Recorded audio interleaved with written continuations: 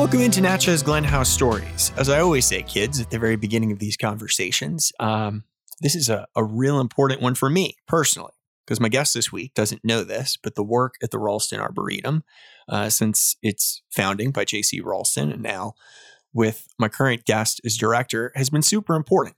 Because for anybody who started off like I did, being fascinated by a lot of the tree world of plants, maples and coniferous plants people, this is really a landmark botanical garden.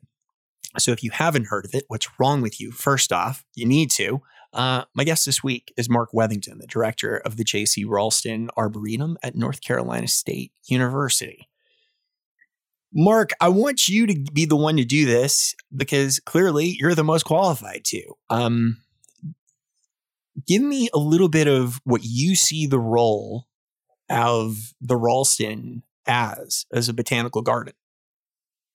Okay, sure. As you mentioned, JC started the Arboretum, and people have credited him with introducing more plants than anybody else in the U.S., and it is completely untrue. It's completely untrue. What JC did was he connected the right people to the right plants. He got plants to growers who would grow them. He got them to specialists who would appreciate them. And he preached tirelessly about great plants to anybody who would listen to him. So it was really always about really sharing the passion for plants. A lot of people who are gardening now, who are younger, will forget that 20, 30 years ago, you could go to every garden center in your area and they would have pretty much the same plants, and there would be pretty boring plants generally. And really through the work of JC and a few other people, really expanded the number of plants that you could get, the excitement. His goal was to diversify the American landscape. And, I think you go into a big box store now and you get more diversity than you would have at a very good garden center 40 years ago. So that's really still what we do. We bring in plants from all over the place. We get them from the big nurseries who are breeding them. We get them from specialists and enthusiasts, home breeders, professionals.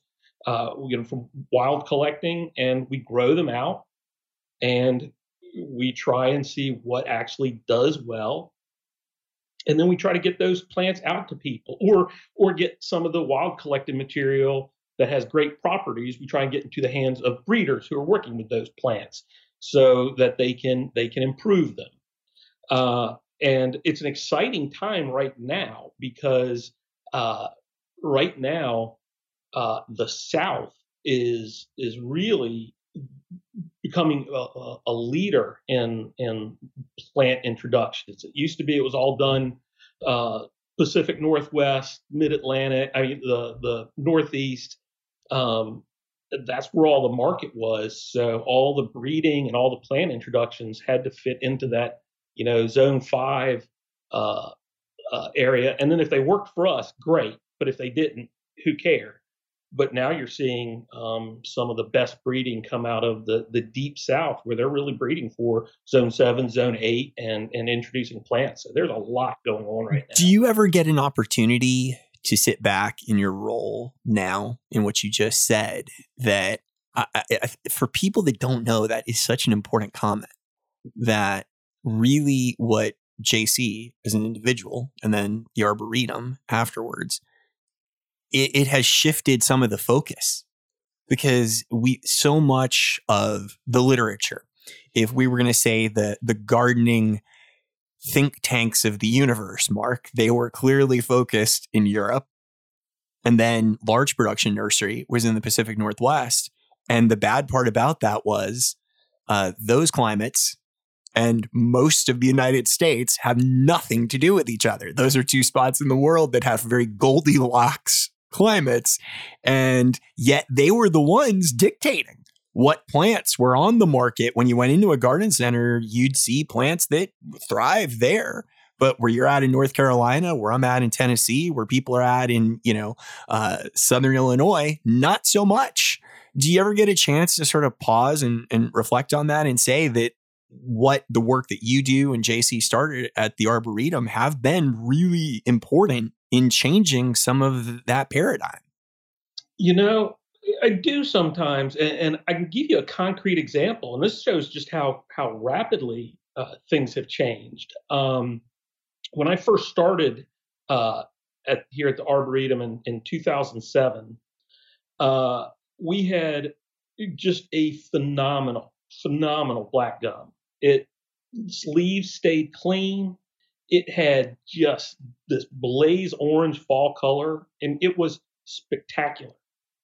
And so we sent it off to the biggest tree producer of young tree liners, to send out to nurseries to grow on. We sent it up to them, and they grew it out in the Pacific Northwest, and they said, "Yeah, it's great, but our market is really kind of Chicago, St. Louis, New York, and this is a southern form of black gum. It's just not as hardy as the other ones that we're growing, and so we're not interested in it." 10 years later, that same nursery flies out here to the Arboretum once or twice a year, and we walk around and talk about some great looking plants because this is where the growth is here in the South. This is where, if you exclude the desert areas of the Southwest, the fastest growing areas are Raleigh and Charlotte and Atlanta and Huntsville, Alabama, and it really is through the South now. So they've shifted their idea of where the market is, and you can see that with the Southern Living collection of plants and the plants that are coming out of Alabama and some of those places that are really great plants, and they really do hold up and grow well for us in the South. There's also this conversation that happened in an earlier podcast, we were talking with Joe Thompson about Pete Aldoff's work. And one of the things I think that is so interesting about that from a perennial perspective, Mark, is, we have this weird thing happening where here's Pete using all of these plants super successfully, and people applaud his work universally. But so many of them are North American native perennials. But yet those were not plants that you'd see in garden centers historically over the last 20 or 30 years. How, when you have a large scale grower like that come to the Arboretum and you show them some of these things, because one of the topics that's also come up recently is, especially in the herbaceous perennial world, that a lot of the plants that people are seeing on social media and people like Pete's work and others are sort of these big plants. They're robust is the word that Pete often uses. But yet in a garden center world, we've sort of had these roundy moundy meatball kind of breeding plants going on for a while. Are you hearing any kind of shift even in those categories as far as people looking and going, maybe I want my echinacea to be really healthy and big, and maybe not just this tiny squat little echinacea plant? Not really. That I have not seen that as much of a change, which is a shame, because there are so many great larger plants, and they do provide so much more depth to the garden when you use them. But people, I think people sometimes forget that gardening isn't a spectator sport, and you do need to get out and mess with your plants. This past weekend was a beautiful weekend. I was out and I was cutting things down, and I was deciding to move things and whatever. A garden is never a finished product, and Pete's goal is to be able to plant something and more or less leave it. And so these larger plants, these very robust plants, can do that. They'll fill the space if something else doesn't make it. They make for great systems like that. But in gardens and people's home gardens, they seem to often want to, not let the plants touch each other. Everything has to stay in its own perfect little little mound. People get measuring sticks out, Mark. we're very literal sometimes with garden spacing. Overtake my other plant, and I always say that's okay. Plants are cheap. Plants. And in terms of what you buy, plants are just, they're the best bargains you can get. You get a nice 3-gallon shrub for what, $30. A Daphne. People always say, my Daphne dies. I don't like Daphne. You get a $30, $50. Get a high end place. Get a $50 3-gallon Daphne. It lives for 5 years. That's $10 a year. How often do we spend $50 on a bad meal and not think twice about it? But people say, "Oh, but I'm not going to buy a Daphne. They always die." I'm like, 5 years. 5 years. That's people don't keep cars that long anymore. So there really are, and same thing with perennials. They're in the scheme of things, they're inexpensive and they give you great joy.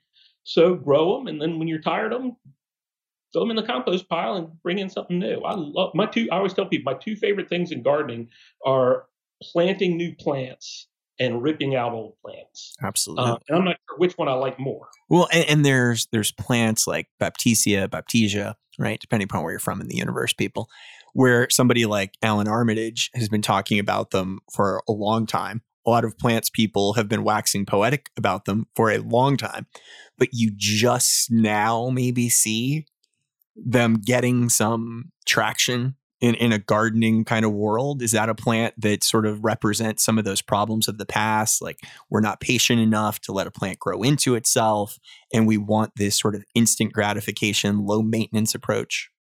Right. And that is a classic plant. If you plant a Baptisia, once it's established, that plant is a no-brainer. It will go and go and go and be a fantastic plant for decades. Such a good plant. But they look terrible in a pot. You got 1 or 2 little stems in there. If you want to get a nice full pot like you would with other perennials, you would have to grow it for too long in that container. It just wouldn't work. They would cost you $60. And so it really does rely on communicating that to people. So when I give talks, I do talks all across the country, always. So when I talk about something like Baptisia and I do wax poetic about it, I make sure to tell people, now when you go to buy this, it's going to look pretty sad in a container. It's just going to have a couple of stems, and you're going to think, why am I getting this? Plant it out. Next year, it's going to be twice as good as when you bought it, and the following year, it's going to blow you away. But you've got to set expectations for what people are getting, and that's the hard part. I think nurserymen are terrible at selling plants. They're terrible. You are 1,000% correct, Mark. Let me double down on what Mark is saying here on this subject, because in my time in traveling the country visiting independent garden centers, it was fascinating how, as a grower or as a plants person, you have these things you're really excited about. You are amped. You're like, oh, this is it. And then you walk in to a buyer at a garden center and you're asked about the same 4 commodity trees and shrubs that they've been buying for 30 years. And yet we have, an easy sedum to pick on is Autumn Joy. See, Autumn Joy has been in the market forever. There are countless, it feels like, if anything, maybe on the other side of the equation, too many sedums at this point, but so many exciting ones that are better in not only beauty ways, but in practical ways than Autumn Joy. But yet that hasn't been communicated to the consumer, Mark. So people like yourself, people like myself, what we're doing right now, hopefully are moving the needle a little bit. But how influential do you think that comment you were about to make about sometimes the nursery industry has not done a good job communicating to people about plants and expectations in particular? Well, I mean, I think it is something. It's a mindset that a lot of them have. They just don't feel like they have the time or they need to. I gave a talk to a nursery group where I was talking about Beyond Beauty. Saying, we're people now who are gardening in large measure They want pretty plants, but they want their plants to do more. They want it to produce fruit. They want it to be good for pollinators. They want it to, reduce inputs. They want to feel like they're saving the world. And before I had time to go on from that, somebody asked me, well, you're asking us to change out our product lines. I'm like, no, I'm asking you to change your labels. What's the first question people ask about a plant? Doesn't matter where you are in the country. Is it deer proof? They ask that every time. I'm telling you, when you have a carex, a fern, an ornamental grass, a lycium, anise shrub, put big on that label, deer proof. That's something people want. There's less input. There's less problems with that plant. Basically, almost any plant, you can put it's a pollinator plant because something probably pollinates it, at least most of them. There are all these things that we can do, good for wildlife, whatever. And it's selling the same plant in a lot of cases. It's just telling people more about what it does. And don't lie to people on labels. Don't tell them their loropetalum is going to grow 3 feet tall when it's going to grow 8 feet tall in 5 years. That's very. Are you concerned? I talk about this a lot on the podcast, and it's been a reoccurring theme, Mark, with nearly every guest. Did we hit a point where we, especially here in the United States, did we dumb it down too much?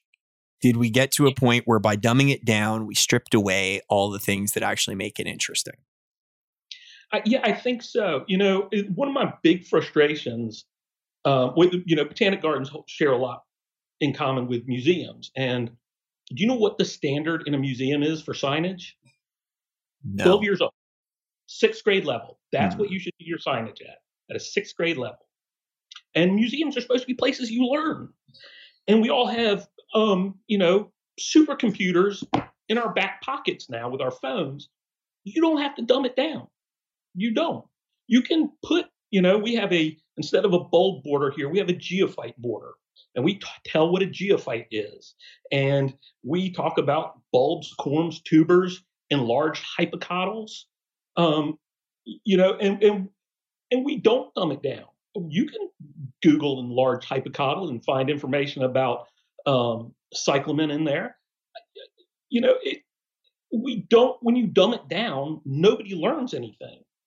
You are presenting information at a level that they mostly already have.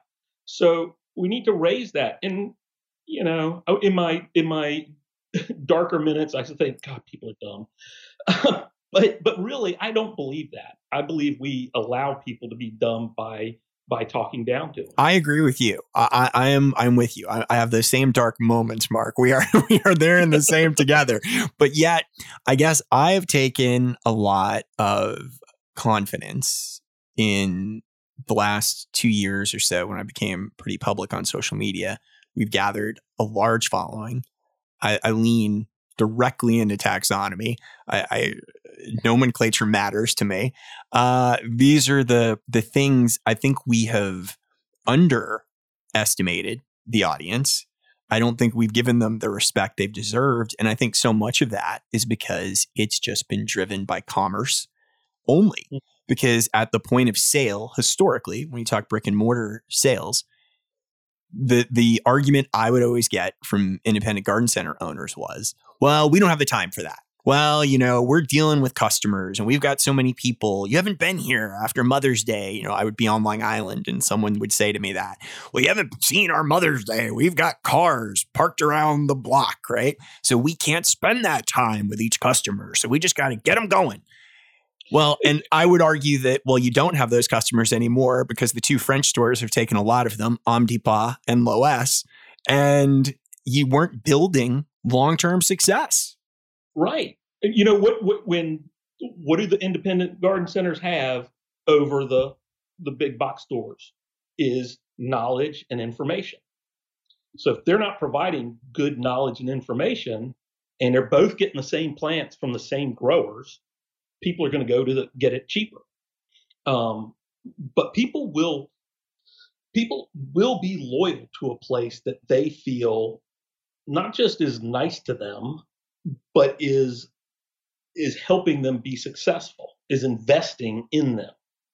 And that's what education is. You're investing in that person. You are creating a better gardener. You're creating somebody who's going to be more successful. And I've worked in retail, and you know what? Mother's Day weekend, not the weekend to educate everybody. I agree with that. Get them in, get them out. Make that money that day. But the other days of the week, you better be investing in people by teaching them and helping them and making sure they get plants that will work, for them, and not just having them come in and say they want X plant and they're going to put it in a spot that's not going to do where it's not going to do well. Try to show them some other things that will give the effect they want, but will thrive.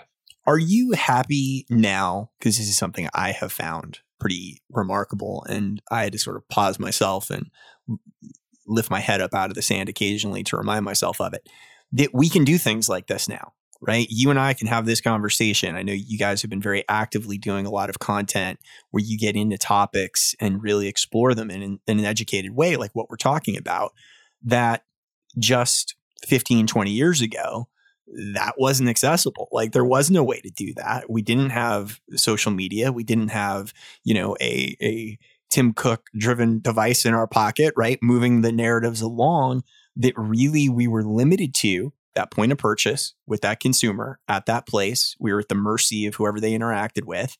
And then like gardening media magazines, I won't even go into them, Mark, because they'll get mad at me if I say too many bad things about them.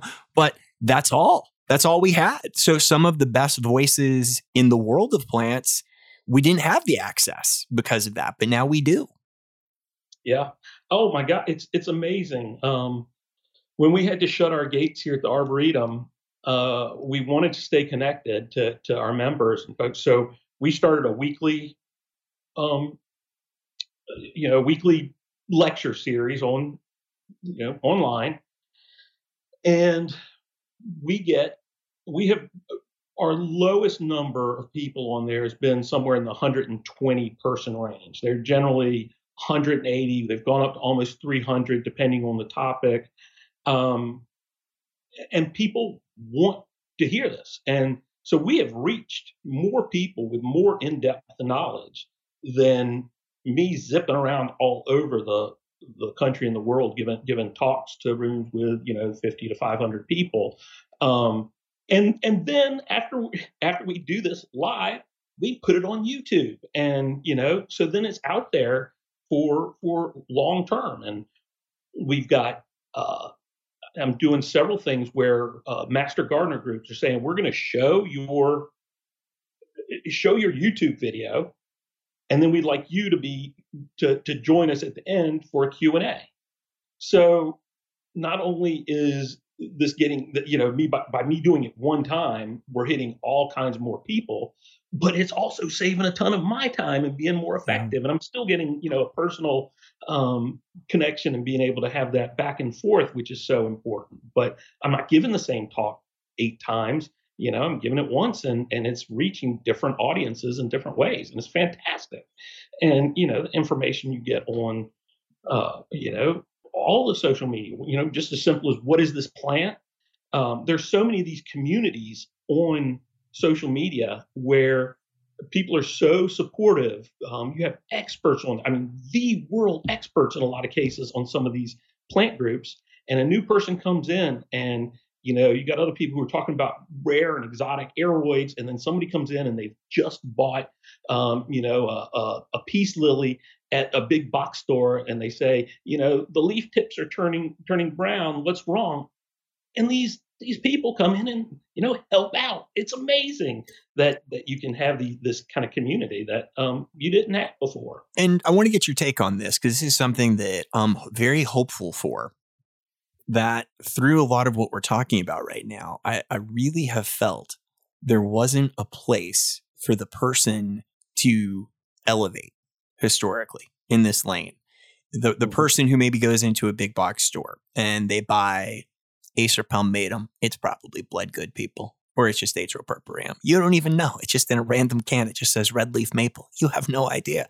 But that was it, right? They start there, which is, hey, everybody enters the world somewhere. But then there was sort of nowhere to go from there. There wasn't anybody else to lean into. It was like we didn't get that person who, like you're saying, maybe they're growing that maple and suddenly there's these weird black spots on the stems. And they're like, I don't know. I Googled something. It's Pseudomonas pneumonia.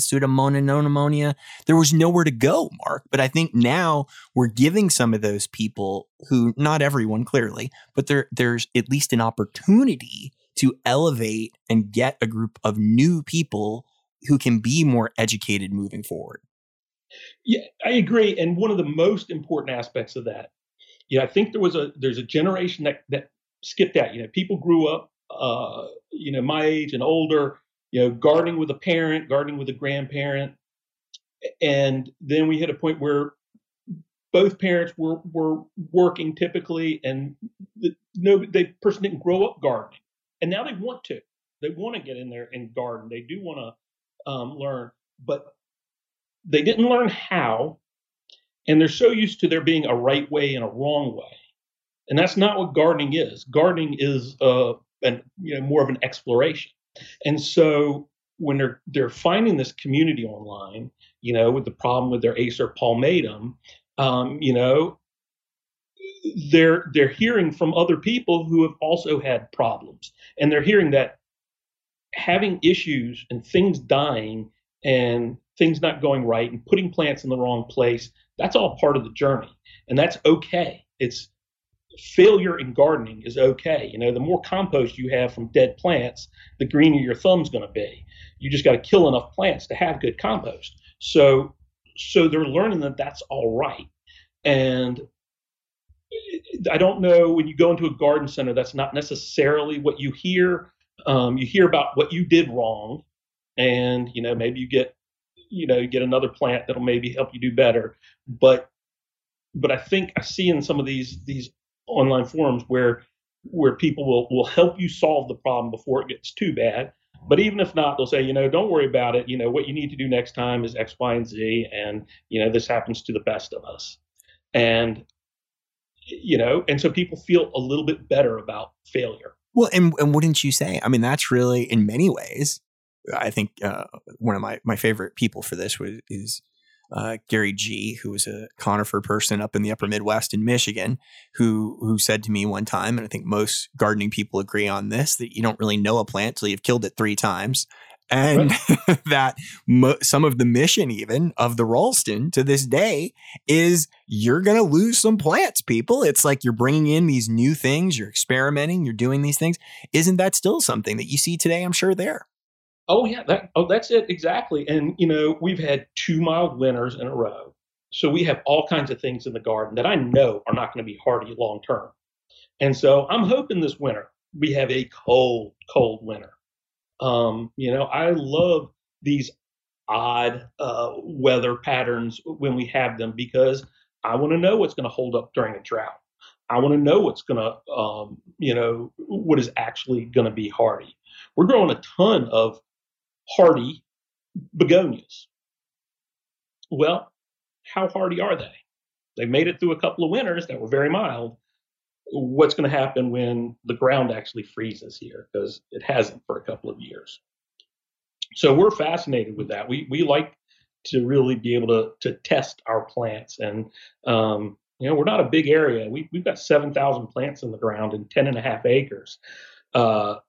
If we don't kill plants, we're going to run out of space really quickly.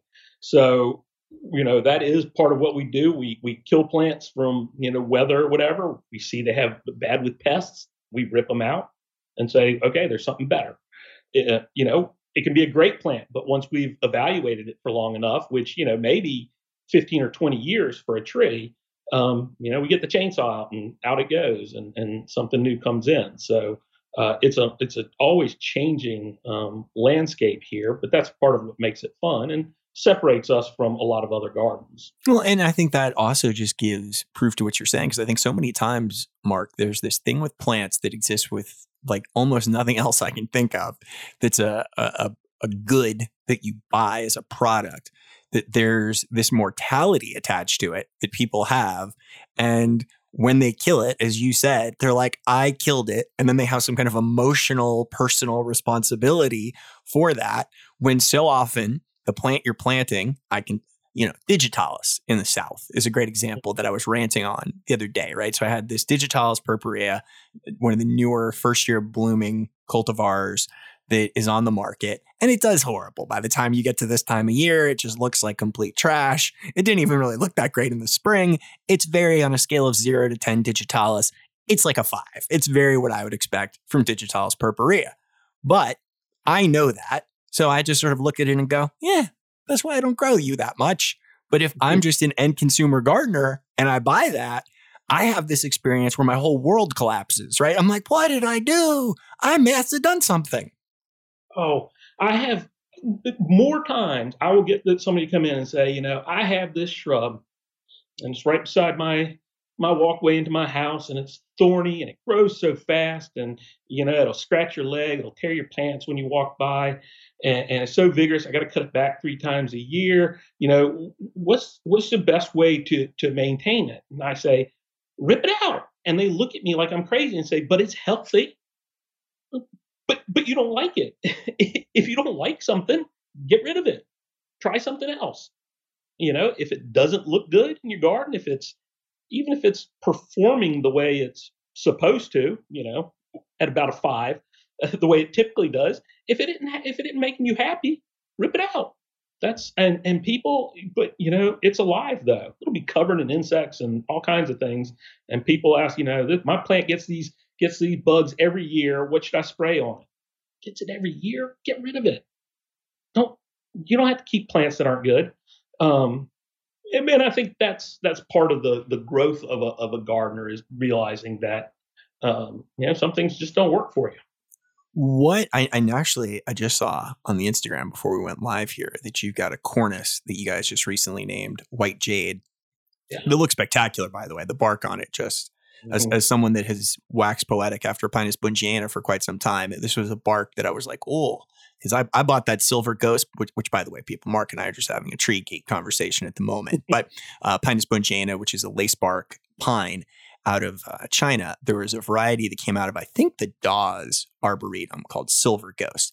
It was never so silver for me. It was a little bit more on the greeny kind of tin, like most of the bungianas are. Tell me about some of that. Like, I'm still super excited at the fact that you guys are still trialing and selecting new cultivars. Yeah, and it kind of comes from all over the place. So something like the White Jade dogwood, it's an Asian dogwood. It's not one that's widely grown, Cornus wilsoniana, and it has spectacular bark. And so we have collected more and more from the wild of that same species, and we realized the one that we've been growing the longest is by far superior. It was the only one we knew. So, but once we realized how much superior it was, we've named it and are trying to get it out. And nurserymen are really excited about it down here. It's a gorgeous plant. So some of them comes from just things we've been growing and trialing for a while that we may have brought in, from different methods. But we're doing more and more actual breeding here. Our red buds are especially, kind of our, the feathers in our cap. We just released a Weeping Gold Leaf red bud, Golden Falls, and really a game-changing one. I don't know if you've seen Flamethrower, but it emerges burgundy and then goes to kind of orangey copper and then chartreuse, and it keeps flushing out new growth over the season. And it is a showstopper. Are you actively involved when we have that sometimes gap that exists, right? We have a new plant like Flamethrower. We want to get it on the market to the consumer, right? Because that's the ultimate goal here.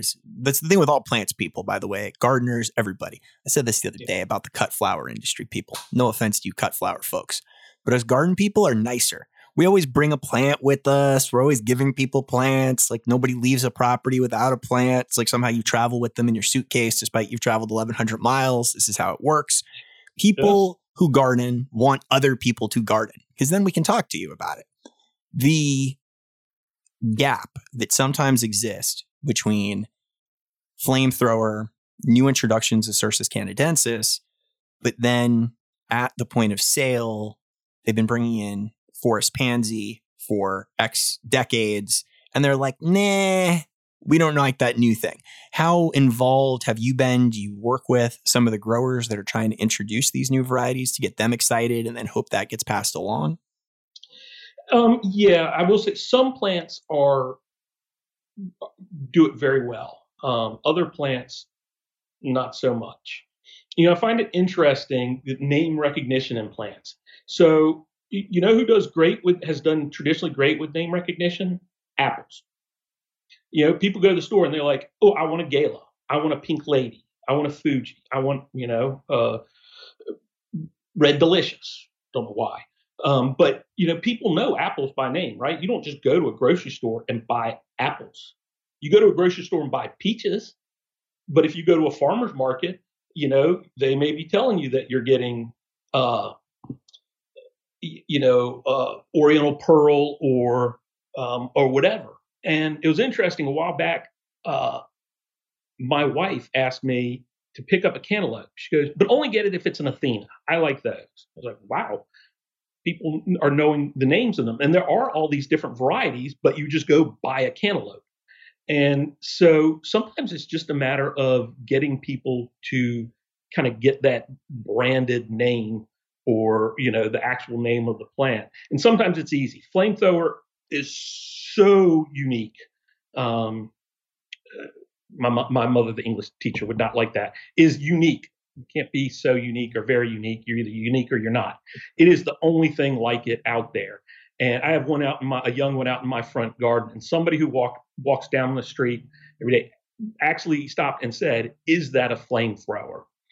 So a lot of times it's a matter of getting people to ask for the plant by name. I find it works best if you work from both the grower, the retailer, but then also the public, which is why we try and talk to people all the way across the line. And isn't that interesting how in so many ways we're walking back what we just talked about a few minutes ago, that by dumbing it down, we lost a lot of that ability, right? We lost our branding narratives. Essentially, people, if you want to put on a marketing branding director hat here for a second, that's what we did. We lost a lot of the ability to differentiate products on the market. So Iris became this purple Iris Germanica that your grandmother grew, despite the fact that it's this huge genus with thousands of cultivars of all colors, shapes, habits, and exposures.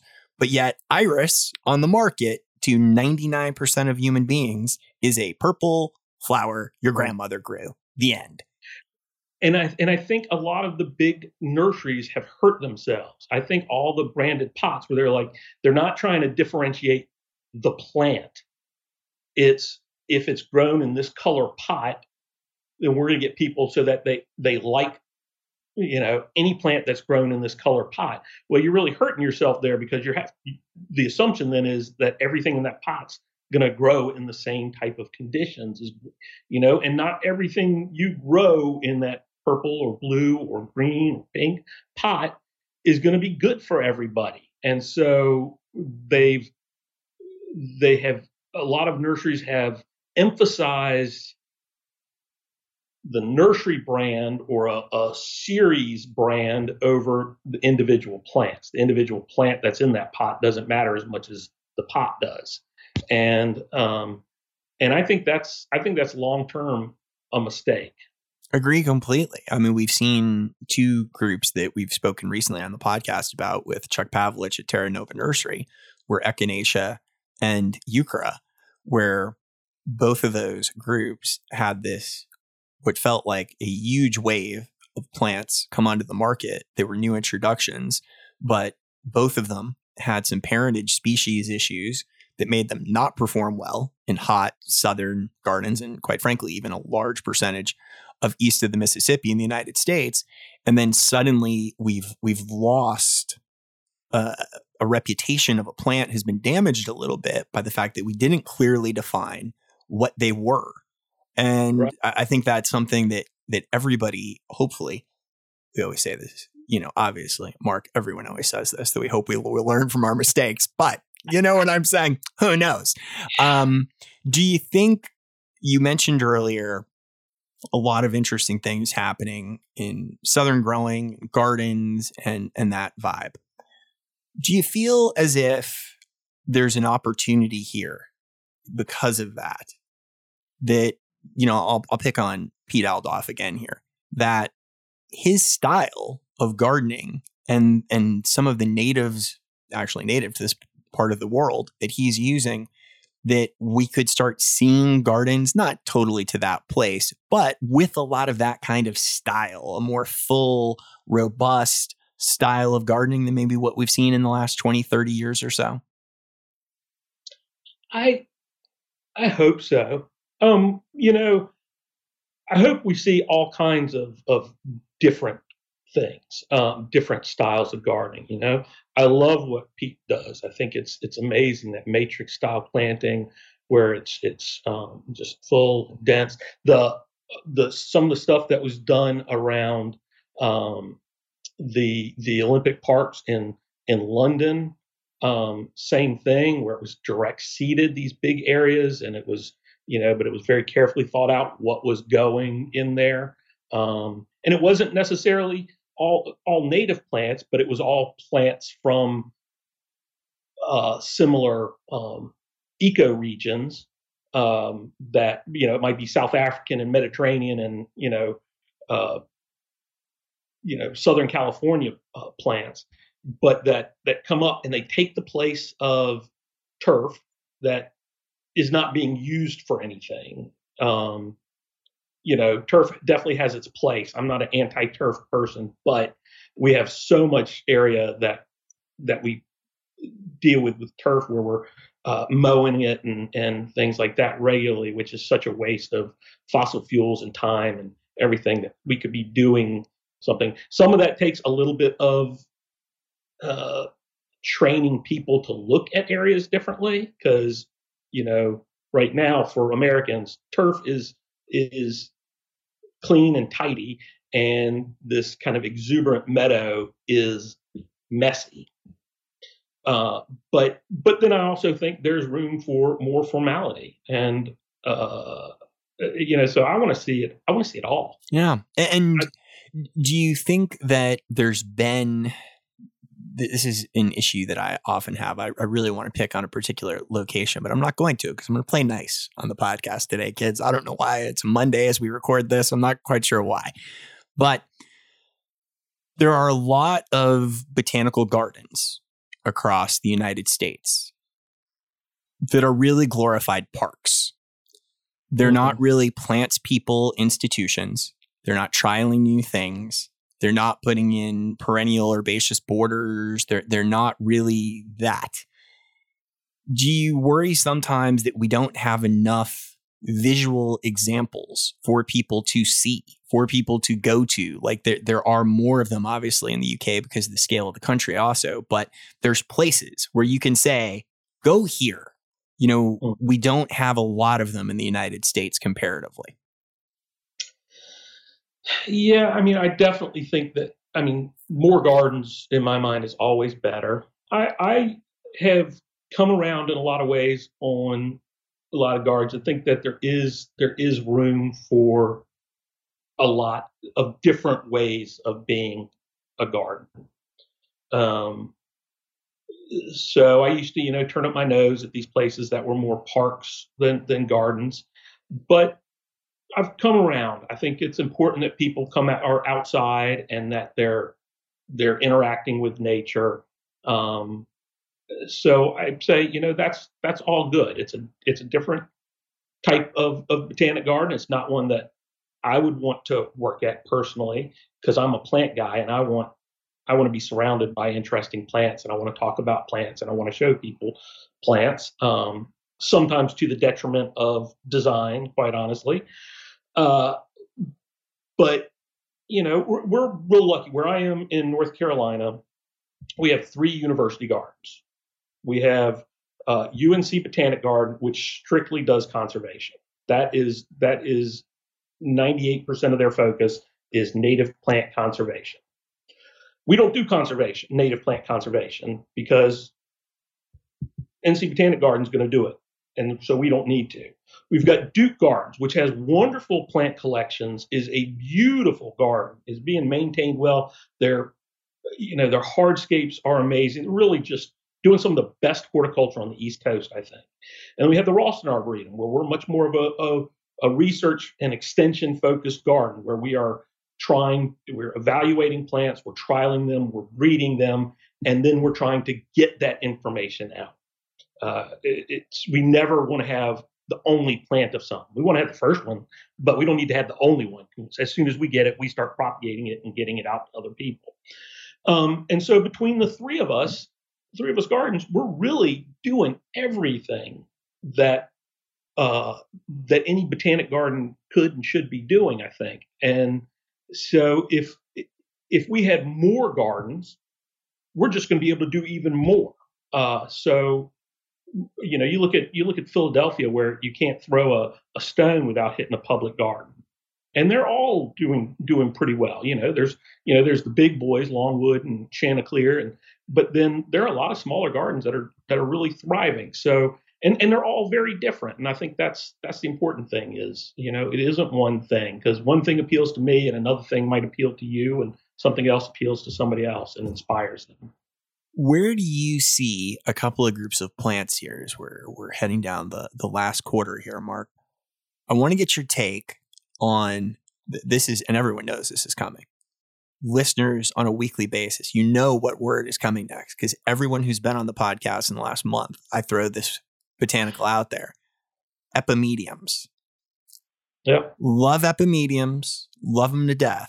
But we had Karen Perkins from Garden Visions, Epimediums on recently. And I guess I can hear a little bit that it's a struggle bus. It's a little bit it's a challenge plant. It's not something that just walks out her door or many people's doors. Where do you think that plant is in the general context of the plant world at the moment? It kind of had its heyday 15 years or so ago, and kind of disappeared from people's palates a little bit. I love epimediums. There are, most of them are marketed as evergreens, and what they are plants that didn't have the decency to drop all their leaves and stems. So people don't mess with them, don't touch them, and then flowers come up in the spring, and they're kind of concealed by ugly foliage and things like that. But I really like them, and I think there's some amazing ones out. You're talking about big and small. There are some, the giant, which foliage gets to be 3 feet tall, 4 feet tall, flowers above that. They're hyped as these plants that are great for dry shade, and they do survive in dry shade. I don't know that they actually thrive there. So we take a plant, we put it in a tough spot, and we expect it to be beautiful. But if you plant it how you would your hostas and things like that, I mean, they're spectacular plants, and a lot of them have they have flowers that come up often before the foliage, and then many of them have, when the new foliage comes out, they're speckled and spotted. They're different shapes, and they look pretty good all season. And then in midwinter, what you need to do is just mow them over. I literally do it with a lawnmower. I do a lot of my herbaceous plant pruning with a lawnmower because I'm a lazy gardener. But if you want to do them snip them with your pruners, you can do that. You just don't want to wait until it's starting to flower. You got to hit it earlier than that. But I think some of the new epimediums that are coming out, the colors, they blow me away. But you don't see them in garden centers very much. They're one that you kind of like the sedums that you still see. Kind of the old, sulphureum and things like that out there. That's it. Well, and where do you think we go with boxwoods? This is clearly a very southern comment with boxes. People are more familiar with boxwood blight than they were just 10 years ago. Clearly, it became a thing. For people who are in that like average home gardenery kind of world, are there other things people should be exploring that you're excited about that you guys have worked with at the Ralston? Are boxwoods going to remain sort of a staple despite some of the challenges? So I'm gonna put out some of my biases here. You're asking me if we can find a replacement for an evergreen plant that has some disease and insect issues that smells like cat pee on a warm day. I think we can find other plants that will fit there. Um, you know, I get that it's a very traditional thing, and I get that people like tradition. I grew up in a colonial style house in Southern Virginia with boxwoods out in front. Um, Two things: there are some great boxwoods coming down the pike, which are showing some resistance. So there's that. But there are. Oh, yeah, I was just in China October last year, and we collected about 3 or 4 different hollies that, boy, I think you could introduce them right now, and they would people wouldn't even realize they weren't boxwoods. I mean, even more than a Japanese holly. Um, we've released a native viburnum. It's native to the southeast, Viburnum obovatum, which is an ugly, scraggly thing. We've released one called Ralston Hardy, which is a dwarf form. That's a nice little green meatball, except it flowers. It'll start flowering in fall a little bit and flower through the winter off and on, and then boom, in April or so, it'll cover itself in white flowers, and then after that, it's an evergreen meatball again. Semi-evergreen in very, very cold winters. So there you've got a green meatball, but it's a green meatball that's got white flowers, and I'm always about having flowers on my plants, and so I've again never really got the incredible appeal of a boxwood that doesn't even have showy flowers. That makes you and I both, Mark. I still don't understand it, people. It's like all of you guys are doing reverse parterre gardening. You're throwing these boxwoods right up against your house. You need to move them. If you're going to do it, at least move them like 15 feet from your house, and then doing something interesting inside the boxwood. I've never understood the reverse of this.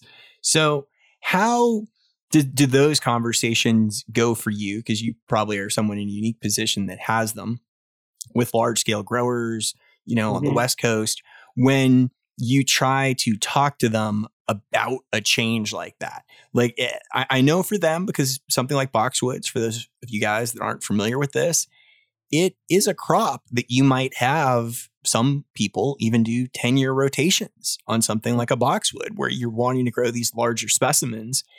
So you've essentially got the next 5, 10 years, even maybe, already planted out. So you just can't be like, I'm done with boxwoods. Like, you can't do that. But how do you baby step folks maybe in that direction, or are they open to it? Yeah, I mean, that's the tough thing. I don't give growers a hard time growing things that they can sell. That's the name of the game. They're trying to they've got to sell something. They can grow anything in the world, but if it doesn't sell, they're not going to stay in business much longer. So it's, in a lot of cases, it's baby steps. It's maybe they, in those fields, especially ones where people come in and kind of select plants, you start growing some other things that mimic boxwoods, so that people say, "Oh, what's this?" And you can talk about it a little bit. And if nobody bites on them, then you haven't converted fields and fields to a crop that won't sell. And then it's also getting other people kind of thinking that way. So maybe it isn't the boxwood growers who are switching over, but maybe it's another nursery who is doing boxwood alternatives. That's maybe one of their lines of products is boxwood alternatives, and they grow several of them, and maybe some never people are never interested in, and so they drop them. But um, you know, there's enough variety out there for everybody. And I'm not saying people shouldn't plant boxwoods, and I'm not saying growers should stop growing them, but you know, there's some nurseries here in North Carolina that are closed down because boxwood blight came and they were growing boxwoods. And they had boxwood blight in their nurseries and couldn't get past that. They were doing one crop one way, and the idea of changing any of that was more than they could handle for whatever reason. So I think anybody who's growing one crop like that is courting danger. You mentioned doing breeding work now. Is there anything specifically like are there things you're excited about that you've wanted to work on that now you guys are getting an opportunity to maybe head down that path with? Oh boy, so much. We're continuing to work with red buds, and really all of our releases so far, and probably our next releases as well, have all been Cercis canadensis strictly. But we're doing more, bringing in some other species, some of the Asian species into Cercis canadensis. So, for instance, there's a great, relatively unknown species that we've collected in Asia that gets great fall color. So, you know, now that's something we want to bring more into the canadensis form, is that fall color. There are red buds with real racemous flowers. So instead of having the flowers really tight against the stems, they hang down like little miniature wisteria. But the species that does that the best has proven to be kind of an iffy grower. It's not as tough as our native, so we want to bring that into our native species. And then, you know, we want to do gold leaf weeping ones with those long flowers and good fall color. And, you know, so there's a lot to do there. And we actually we're bringing in a new plant breeder, starting in a few months. And so myself and a couple of the folks that I work closely with, who really think about plants, we've got a document started where we have just got this list for this breeder that we want to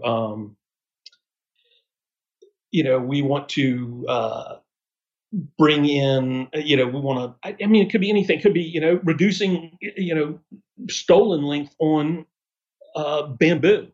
They've done that with some other grasses. Could it be done with bamboo? So you have, you know, your black stemmed bamboo, but it's a clumper rather than a runner. Or, you know, do a lot we want to do with breeding sterility into plants, like we did with some of our earlier butterfly bush, you know, like blue chip and some of those breed sterility in, because that's a pretty critical issue. Has it ever surprised you, as it has me, that in the perennial world and the annual world, there's been a lot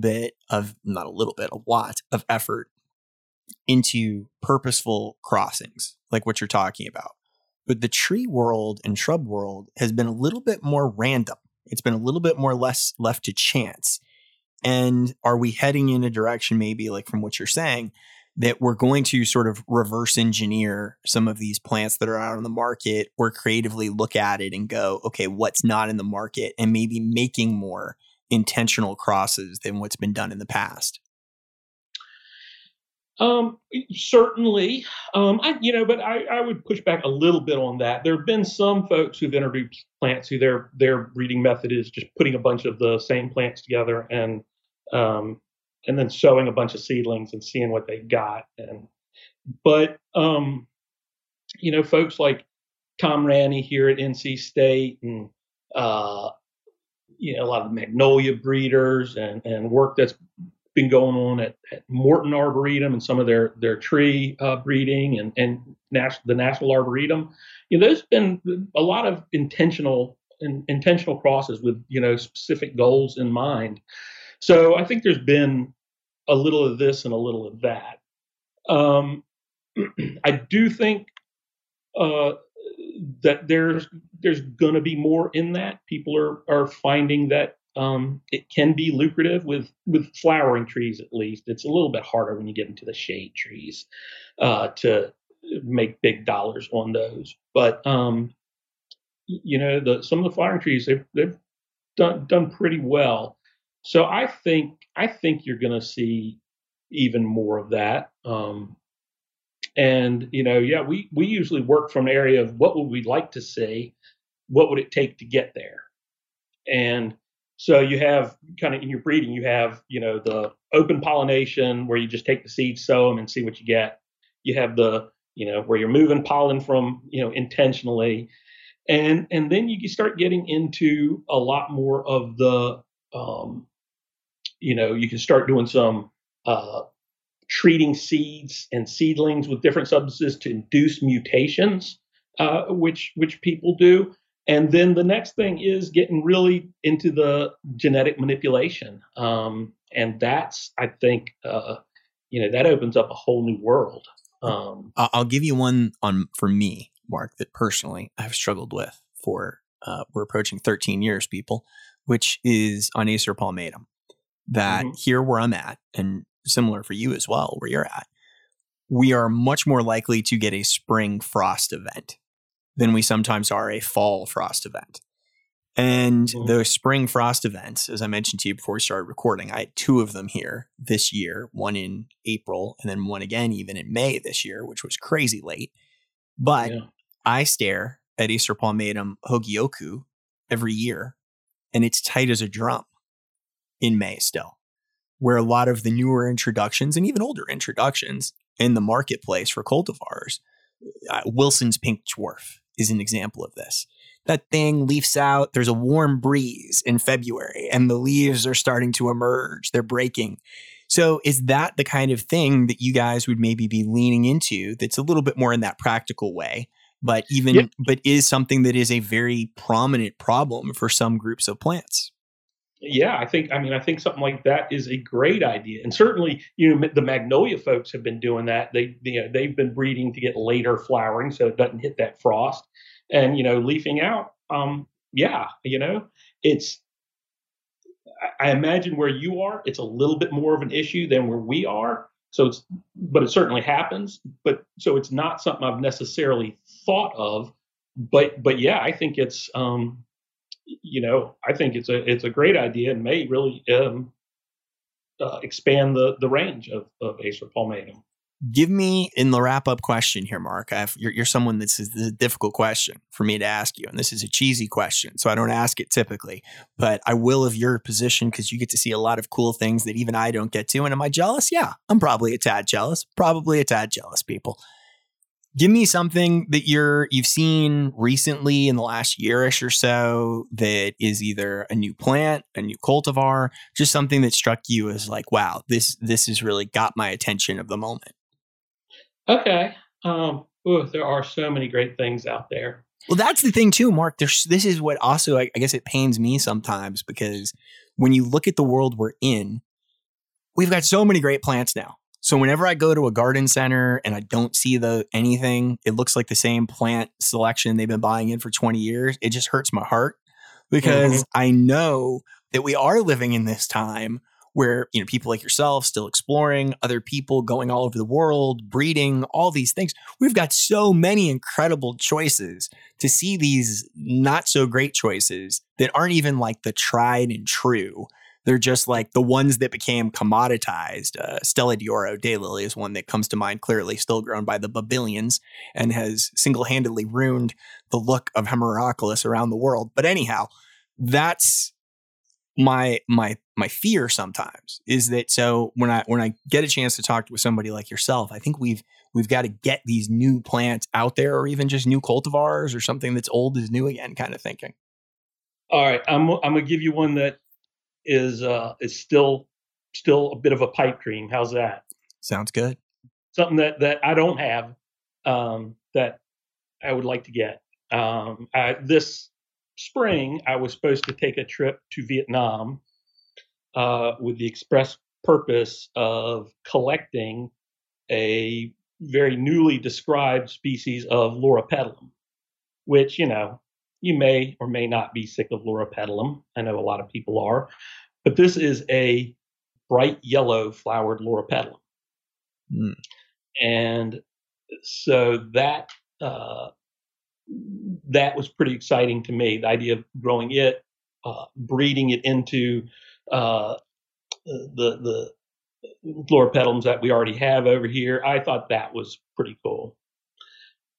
If I were going to pick something out of my garden that's got me excited right now, my favorite plant is Osmanthus fragrans, the tea olive or fragrant osmanthus, whatever, but it goes by several names. And there are some selections from China that have recently come in, and my favorite one is one called, with the bit of a tongue twister name, Qianan Guifei. Qianan being the region it comes from, and Guifei is one of the 5 legendary beauties of China.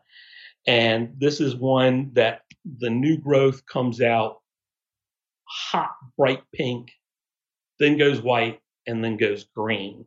So for most of the summer, it's green, but for an extended period in the spring and then a little bit in the late summer into fall, you get this pink and then white, and then you get the incredibly fragrant flowers as well.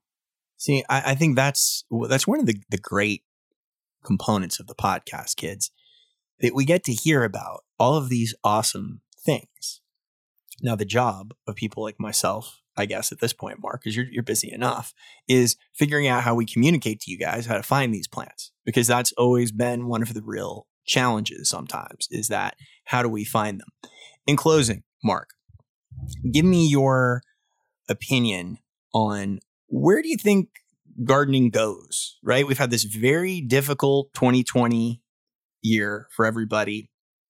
We've seen some people pause. We've seen some raised vegetable beds sort of show up a little bit for people. Do you think this is an opportunity moment to get those type people like we talked about earlier in the podcast and trying to get them to that next level? Do you think we're at an opportunity moment here that we can't maybe let slip? Oh, certainly. One of the great things for me that's come out of this whole ordeal has been, one, seeing the nurseries are just busier than they've ever been. They are doing so well because people have been home and wanting to do things. And I'm hoping that they're discovering that they enjoy gardening, whether it's, ornamental, edible, whatever, that they're really enjoying it. And I've also, in recent years, talked to some folks who really do mail order indoor plants. And they are saying that young people living in apartments are ordering more plants than these nurseries have ever seen in the past, that they're doing fantastic. So there is this desire for it. And I think the more we move away from being connected to the land, the more that's something internally that we need. The more anxious we are, the more stressed we are, that plants always anchor us, that's something primal in us, that's something innate in us, that plants calm us, de-stress us. And so we need to make sure we're there and we're welcoming for these new people who need this, and provide what they need to be successful, and recognize that is genuinely something that can be done to help people in stress, who are stressed. That it's not, I'm fine with antidepressants and things like that, but there are things we can do along with those and instead of those, and one of those things is gardening. So I think we're a real positive spot in horticulture that people are looking for it. They maybe have discovered it or rediscovered it during this time, and I think that's gonna stick.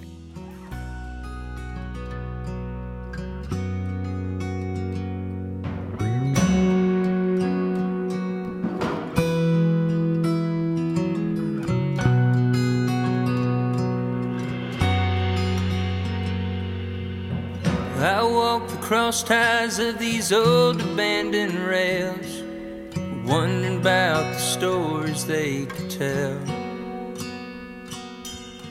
I think of all the weight I carry on my own, and I try to empathize with all they bear. There's something about the sun that brings me back to life. It's just like staring in your eyes. And I can't tell you what it is I'm doing here. All I know is nothing's felt so right.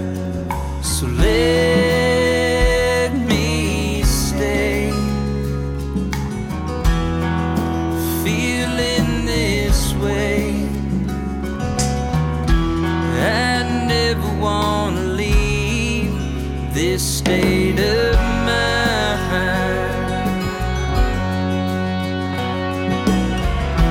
But that's not for me to decide.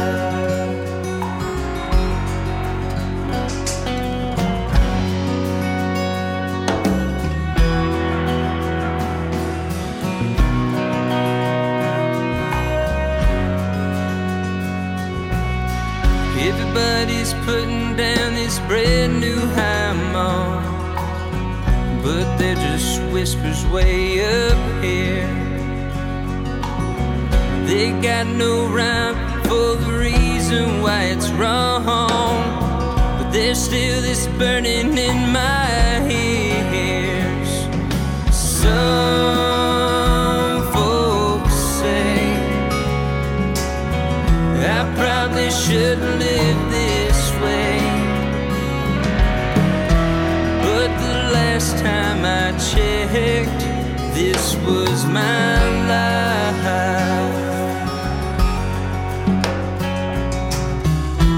And that's not for me to decide.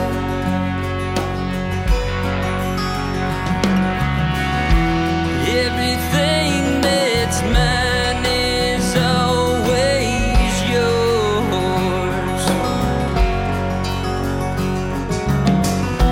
but you lock all your windows and barricade your doors. And I apologize. My questions, they ain't justified, 'cause everything you do is for you to decide.